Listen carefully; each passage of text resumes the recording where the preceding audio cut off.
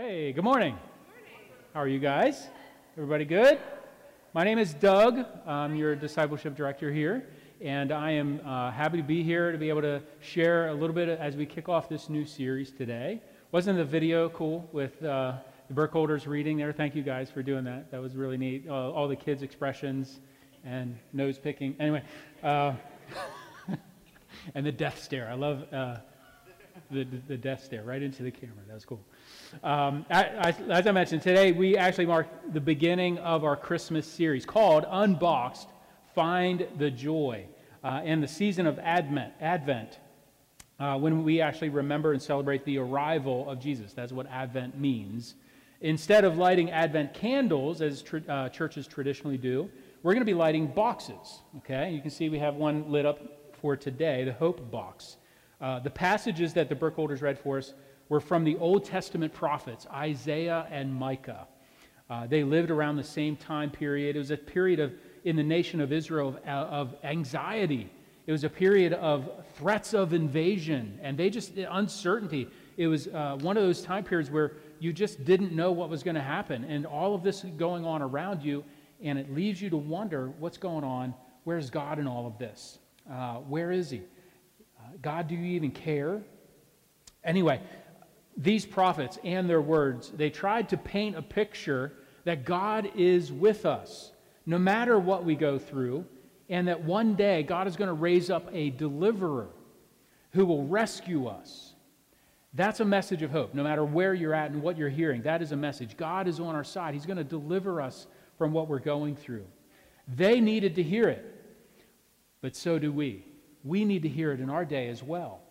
And so when we light the Hope Box, our prayer is that we will begin to see how the promises of God help us to rekindle that joy that we might have lost. That's part of why we're doing this, okay? This is what our Christmas series is all about. How can we finally unbox the joy that Jesus' arrival brings? We're going to walk through joy shared, joy personalized, joy proclaimed, and joy found in the coming weeks. But for today, I want us to focus our thoughts on the joy that is promised, joy promised to us. I feel like we need to kind of upgrade what our definition of joy really is, and I want us to find hope and satisfaction in God's promises of joy. Are you guys with me? Are you good? Okay. So last Sunday, our family made plans to spend the rest of the day together. It was a really cool day. That's kind of what I wanted for my birthday. My birthday was this past week, 29 again. Just putting that out there. And that's what I wanted. I wanted us to kind of hang out, and we've had some things planned. Didn't share that with the kids. We did a little shopping. Cressa took us to a new restaurant in Hagerstown, the Pretzel and Pizza Creation. In fact, anybody been there? Good stuff. Yeah, really good deal. And then we went to a Tim Hawkins comedy show. Yeah. Anybody seen Tim Hawkins before? Okay. He is hilarious. I mean, we laughed until we cried and peed a little bit. I mean, I'm not going to lie. It was great. It was so funny. Like, everything he did was hilarious. Just little gestures and musical things that he wrote. Unbelievable. You guys have to check it out if you see it on YouTube or get a chance to go to a live comedy show. It's unbelievable. And so as we're going through this, the thought occurred to me, like, as I'm preparing for today, was that joy? Going through this comedy experience and laughing till we peed, was that joy? I don't know. But is joy all about making people laugh and feel good? Is joy even a feeling at all? Well, for me, as I reflected on it, it was a moment of joy for us, but not exactly for the reason you might be thinking. It was because we shared a moment together as a family with the people that meant the most to me. Yes, we laughed and cried and peed and all that, but we were together, all right? Seeing the smiles and the laughter and with my wife and my kids and being all in the same place and experiencing that. That, I think, was the joy. Maybe not so much Tim, but us being that together and experiencing that was joyful for me. I don't know about you, but that was a joyful moment for me. I want to propose to you that joy, the joy that you and I are desperately searching for, are not mere moments of laughter and pleasure and happiness. Joy goes way beyond that. I think our friend Matthew McConaughey described this in a speech that he was later converted into a YouTube motivational video. I don't know where it came from. But Matthew McConaughey says this. Check this out. Happiness is an emotional response to an outcome. If I win, I will be happy. If I don't, I won't. It is result reliant. And I say, if happiness is what you're after, then you're going to be let down frequently and you're going to be unhappy most of the time. Joy, though, joy is a different thing. It's something else. Joy is not a choice. It is not a response to some result. It's a constant. Joy is the feeling that we have from doing what we are fashioned to do, no matter the outcome. Do you get that? Joy is doing what we are fashioned to do, no matter the outcome. I think that's an important description. Thank you, Matthew McConaughey. This actually fits within our framework, though. I want us to understand that from what we believe about joy, when we understand and read the Scriptures, it fits. So what are we fashioned to do? From a Christian perspective, when we read through the Bible, we understand that we are fashioned after God's image. We read about this in the book of Genesis. It says, let us, God is talking, let us make man after our image. Why does he say it that way? Couldn't he just said, let me make man after my image? No, he says, let us. Who's he talking about? He's not talking about angels, because angels don't have the ability to create life. They're in fact created beings themselves. He's talking within himself. He's talking to the community and unity of the Trinity, God the Father, the Son, and the Holy Spirit, present at creation. And God is saying, let us make man after our own image. What's that mean? When you think about this, I think that God had such unity and love and oneness within the three persons of the Trinity that he wanted us to experience that as well. He wanted us to join in that oneness. In fact, you can read about this in John chapter 17. Jesus is talking. He's actually praying for all of those who would believe in him that haven't seen him. That means us. Jesus is praying for us. And what does he pray for? That we would be one with the Father as he is one with the Father. What?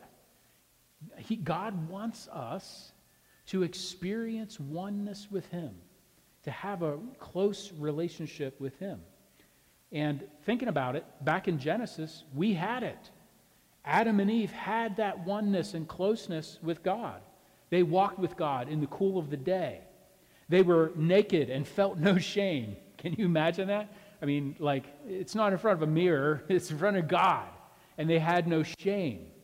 That's not where I'm feeling, okay? So that's exactly what they had. They had that oneness with God. And I imagine that there was extreme joy as well, because they were doing what they were fashioned to do, to have a close, unique, loving relationship with God, their Creator, doing what they were fashioned to do. What happened? They messed it up.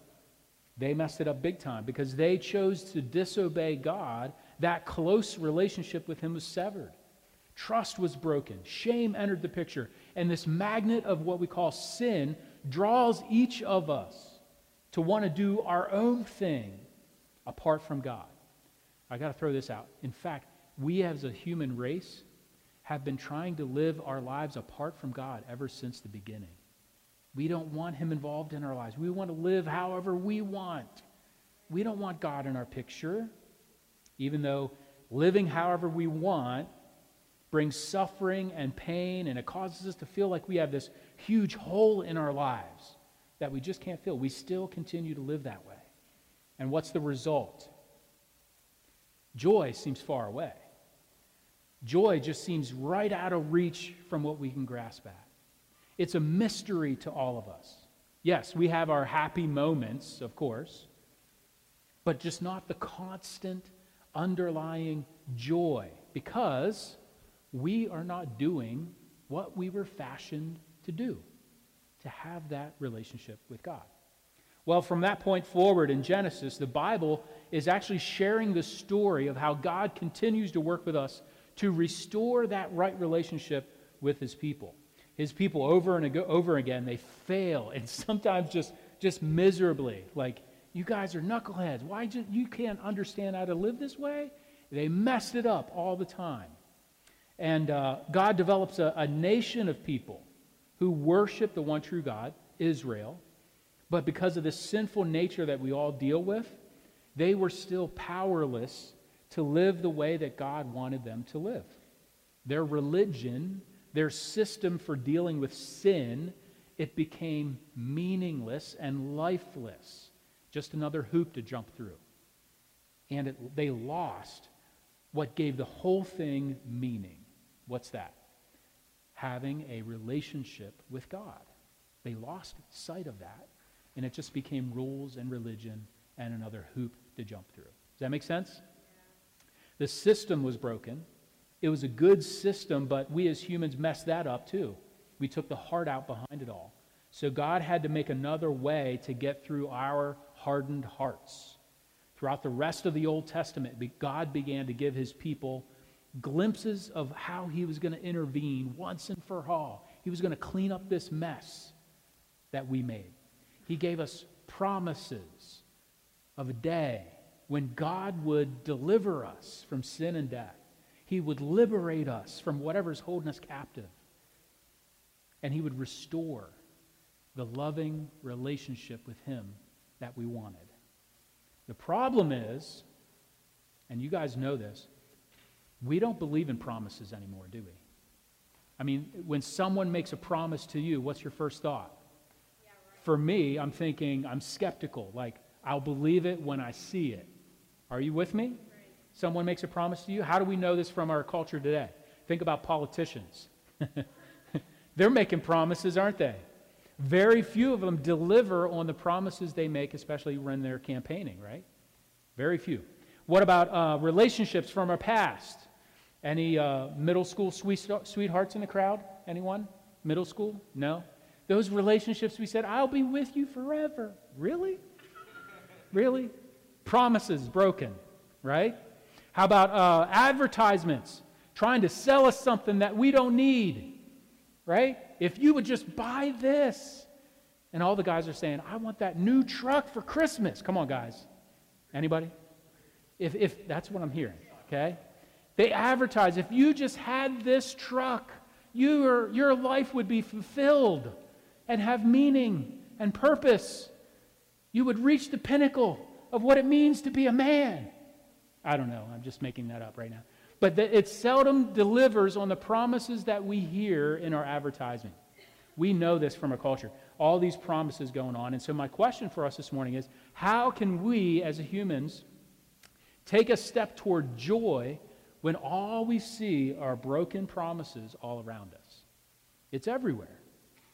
First of all, just to give you a brief insight into this, we have to understand when we think about God, he's different, vastly different than the promises that we make when he gives us promises. Don't carry over that disappointment or skepticism from the promises we make to each other. Don't carry that over to God, because when he makes promises, it's completely different. Right. Why? How do we know that? Because of what God's word says. God's word has some things to say about the promises that God makes. Let's check this out. Psalm 145 says this, your kingdom is an everlasting kingdom, and your dominion endures through all generations.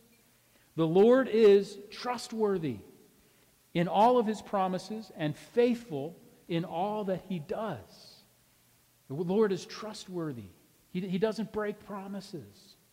How about Hebrews 6 when he says this? When God made his promise to Abraham, what was that? He promised Abraham, your descendants are going to be like the stars in the sky. Your descendants are going to be like the sand on the seashore, Abraham. Did it come true? It did. Because Abraham is the father of faith.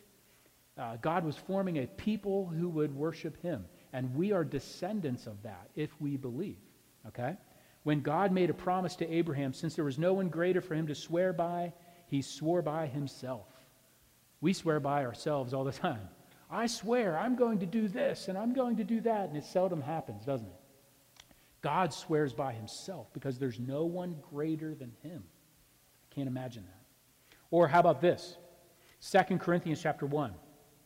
For no matter how many promises God has made, they are yes in Christ. Everybody say yes. Yes. And so through him, the amen is spoken by us to the glory of God. Now it is God who makes both us and you stand firm in Christ. He anointed us, set his seal of ownership on us, and put his Spirit in our hearts as a deposit. Here's what it does. Guaranteeing what is to come. All those promises, they're confirmed with the Holy Spirit living inside of us. Because of what Jesus has done, whatever God has promised is fulfilled through him. Jesus is the one who makes it happen. When you and I doubt, we look at Jesus and we remember the Holy Spirit working inside of us. And it affirms what God is promising. When God promises, the Holy Spirit says, it's going to happen. You might not see it in your time. You might not see it in your way, the way you want it to happen, but it's going to happen. God's going to make it happen. The Holy Spirit inside of us confirms that inside of us. It's different than what our promises we make to each other here, isn't it? It's vastly different. So, what does unboxing joy in God's promises look like? I mean, how do we actually do that? How do we unbox joy in God's promises? A couple of simple thoughts if you're taking notes. Here's what I think. First of all, we've got to know it. What are those promises of God that he gives to us in his word and through his Spirit? We've got to know it. We have to learn what those promises are and remember those promises frequently. Why? Because we forget.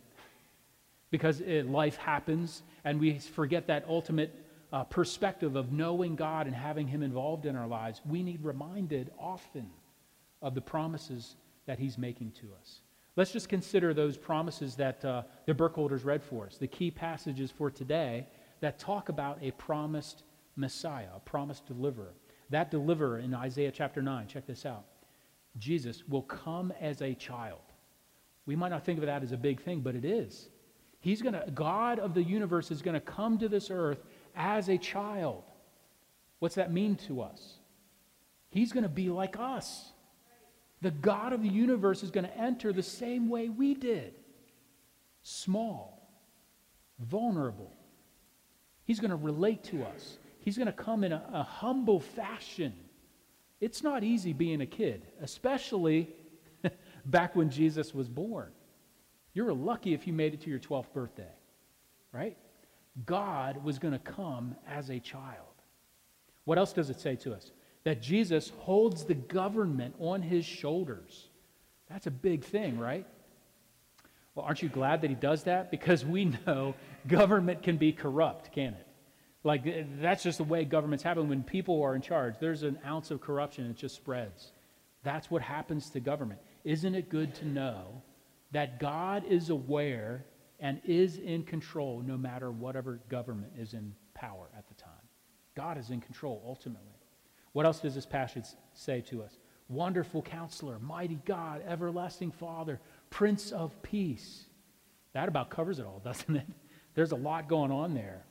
We have a God that will guide us. We have a God that's going to comfort us. We have a God that's going to leave us in wonder. He is strong. He is mighty. He is a father, unlike the fathers we have here. He is a ruler whose agenda, his one agenda, is peace. Not only in our world, but in us. The Prince of Peace. He's coming to bring his rule and his reign, which is peace, into our lives. I'm happy for that. He is going to rule beyond any earthly government. He's going to be in control forever, not just for a specific term or a period of time like our governments are. That's a lot of promise in that one verse, a couple verses there. How about Isaiah 53? This is a powerful verse. It is a powerful promise about Jesus, given hundreds of years way before Jesus was ever on scene. And this is a promise that he is going to suffer in our place. We deserved it. He didn't. And yet he took the punishment that we deserved. It should have been ours. It's because of his sacrifice, according to this promise, that we are free. And here's the thing. The Jews who lived in that day, in the time of Isaiah, they didn't get it. They thought the deliverer was going to come as this mighty, conquering warrior king person. He's going to ride in and just liberate us from our captors. They didn't get it. I mean, it's right there. They forgot about this prediction as well, that he's also going to be a suffering servant. Right?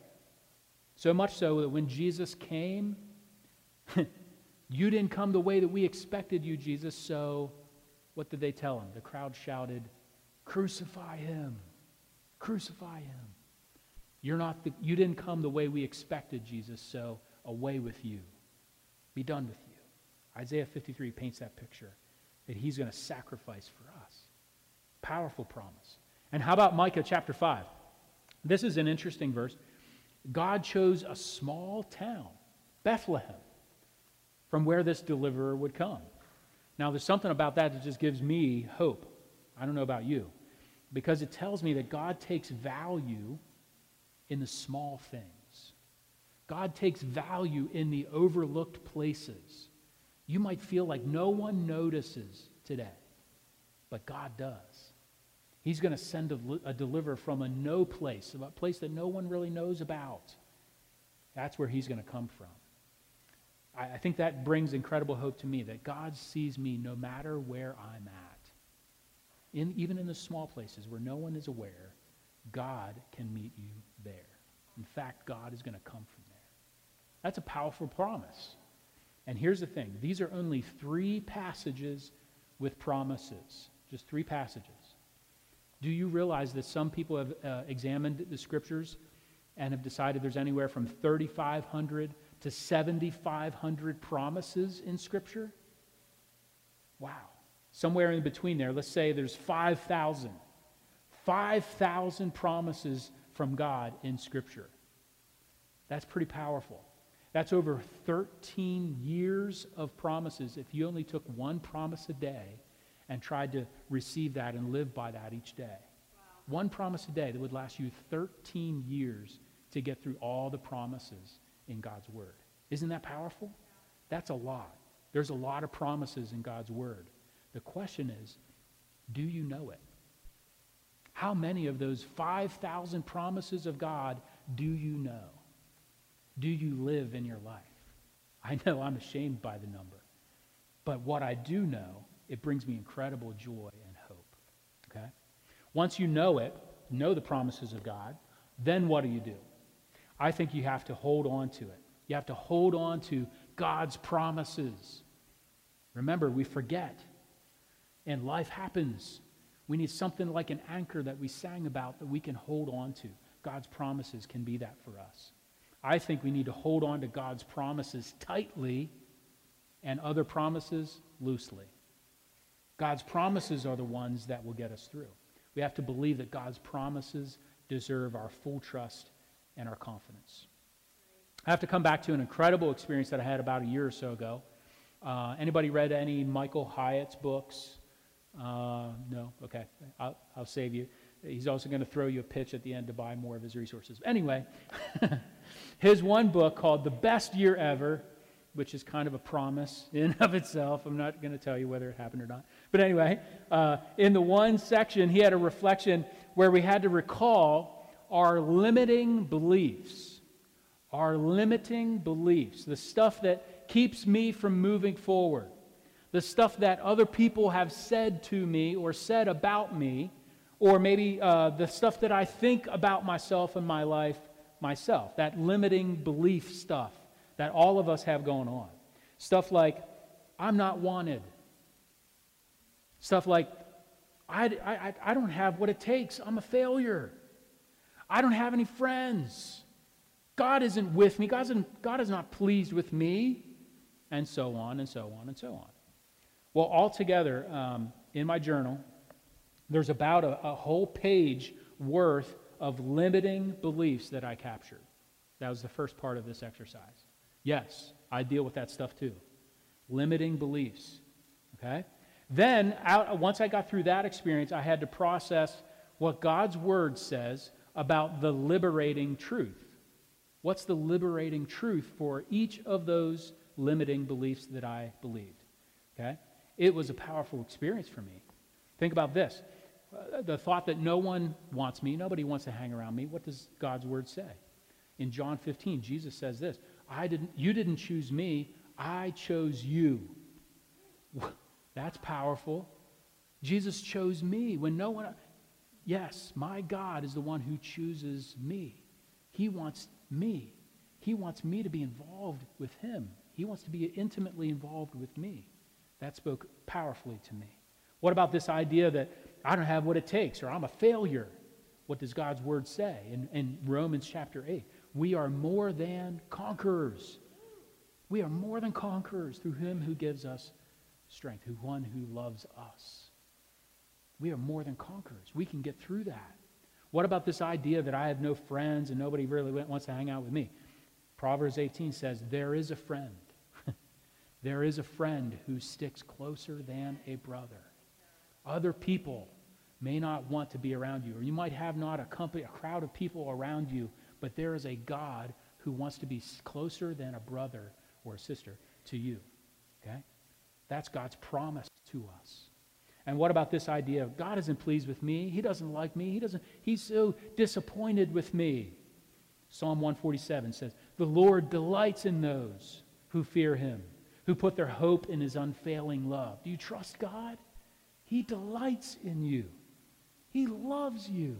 He is proud of you. He is not ashamed to be with you today. He's not disappointed in you. His love goes way beyond that. Or how about Galatians 4? It says this, that we are no longer a slave, but God's child. We are God's child. That's an incredible promise to us. Because as a father, and we have kids that make bad choices all the time. Sorry, kids, if you're here. But here's the thing. As a father, that's not going to change their status. You're still my kid. I still love you. I'm going to be with you. And I'm sticking with you. We are God's children. That's an incredible promise that we take for granted all the time. This was a powerful exercise for me. And honestly, I have to keep coming back to this. I have to review this list over and over again. Why? Because the doubts creep in. Because I have low spots. I have to hold on to the liberating truth in his promises to me. How about you? Are you holding on to it? Once you know God's promises, are you holding on to it with everything that you've got? Know it, hold on to it, and then finally, I think you need to share it. Why do I say that? Because I believe speaking about God's goodness and his faithfulness reinforces our faith, and it also inspires someone else to have faith in God too. It's a double-edged sword. Here's some things. Some of you might know that I'm kind of one of those that struggle in the fall and the winter, when you feel the cold kind of setting in, right? I'm one of those guys that just, I feel it sometimes. The sadness, the low, the darkness, whatever you want to call it. Last year in particular was a tough season for me, for whatever reason. I felt it actually creeping in, okay? Putting on a jacket or a vest. It just felt like I was wearing this. I don't know if you felt that way before. This year, I decided I was going to try to deal with that before it gets here. So I started meeting with a counselor, which was awesome. I highly recommend it. Although he didn't tell me what I wanted to hear. I was like, hey, can we fix this? He's like, no. So we may not be able to fix it, but we can help you to learn some strategies to get through it, which was powerful for me. And one of those was to share about God's goodness, to share about God's promises and faithfulness to me. So how's God been faithful to me recently? Just want to share this with you because he told me to. Anyway, this is actually going to be one of the first holiday seasons without my grandma. both of them, because both of them passed away in the last month. One in October and one at the beginning of November. It was a tough season. That whole generation is now gone. Okay? Some of you understand the loss. And this is the time of the year when we feel it, right? Not only that, I had to speak at both of their funerals. Incredibly tough to be able to do that. I don't know if you've had to do that or not. Back at October when my first grandma passed away, just to let you in on the week that I experienced, Grandma passed on Sunday. We had her viewing and funeral Wednesday and Thursday. We settled on our new house on Friday, moved in on Saturday, and I had to preach on Sunday in Shippensburg. I wouldn't wish that week on anyone. It was a tough, tough week. But God was faithful. There's no way I'm making it through that week without God. And I'm here to tell you, I got to share it because God did something for me I couldn't do for myself. God delivered me. God's promise to me was, I got your back. You can do this. And he was faithful. Okay?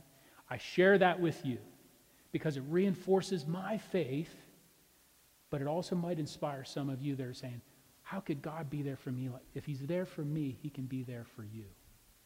I promise you. But don't take my promise. Take his. Okay? Here's what the promise was for me. It's still true. Even though I walk through the valley of the shadow of death, I will fear no evil because you are with me. You are with me. It's one of the most powerful promises of God that I know. You got to know it. You got to hold on to it. And you got to share it. You have to share it to be able to unbox the joy in God's promises. I like C.S. Lewis. Very deep writings, very theological. He's an author, theologian, former atheist turned Christian apologist. In his book about his early years, which was interestingly called Surprised by Joy, he says this about joy. Here's what he says. It was valuable, joy was valuable, only as a pointer to something other and outer. While that other was in doubt, this was kind of the period of his life where he doubted about God's existence, the pointer, joy, naturally loomed large in my thoughts. When we're lost in the woods, the sight of a signpost is a great matter. He who first sees it cries, "Look!" And the whole party gathers around and stares. But when we have found the road and are passing signposts every few miles, what do? We shall not stop and stare. Very deep. You got to chew on that quote. Before we have a relationship with God, it can feel like we are lost in the woods. Therefore, whenever we encounter a sign, it's a pretty big deal. Joy is like that. Before God is in our lives, joy is a big deal. We live our lives from moment to moment to moment trying to seek that joy that we have or that we're missing. But after walking with God and getting on his road, those signs, they become less of a big deal because we know that there's a greater destination. Knowing God and spending eternity with him. That's the big joy. That's where we're headed. And so these moments that we see in this life that lead to joy, they're just signposts pointing the way. This will shift your perspective, everybody. Joy is not the final goal or destination for any of us. As Lewis discovered, joy is just the road sign that points to the greatest destination of all, resting in a relationship with God. That's where the joy can be found. If you pursue joy as the destination, you're never really going to arrive. It's always going to be just out of reach. But if you pursue a relationship with God, joy will find you along the way. That's powerful for me. Because here's the thing. We will be doing what we are fashioned to do. having that relationship with God, a friendship with God, just like how we were designed to be from the beginning of time. When we walk in that, when we function in that, that's where joy comes from. Knowing, holding on to, sharing God's promises to you is essential to build the trust in your relationship with God and to unbox more and more joy in your life. So my question for you today, where is your hope this morning? We light the hope box. Where's your hope? Are you pursuing joy or are you pursuing God? There's a huge difference. To close today, I encourage you, I want you to sing along with this song. It talks about the promises of God. I want you to use this time to realign your purpose with pursuing a friendship with God, trusting in His promises. I want you to make these words into prayers that you send to God, that you communicate directly to Him. Let's pray together. God, I'm praying for all of us here that you would help us to unbox the joy in our lives. It gets put away all the time under our busyness and the burdens that we face, and life in general just buries the joy. God, would you help us to let go of lesser pursuits, including the pursuit of joy or happiness, and seek to pursue you instead. God, as we pursue you, as we believe the promises that you've given to us, God, would your joy find us where we are. Find us in this journey that we find ourselves in. Meet us here. Be our joy. In Jesus' name we pray. Amen.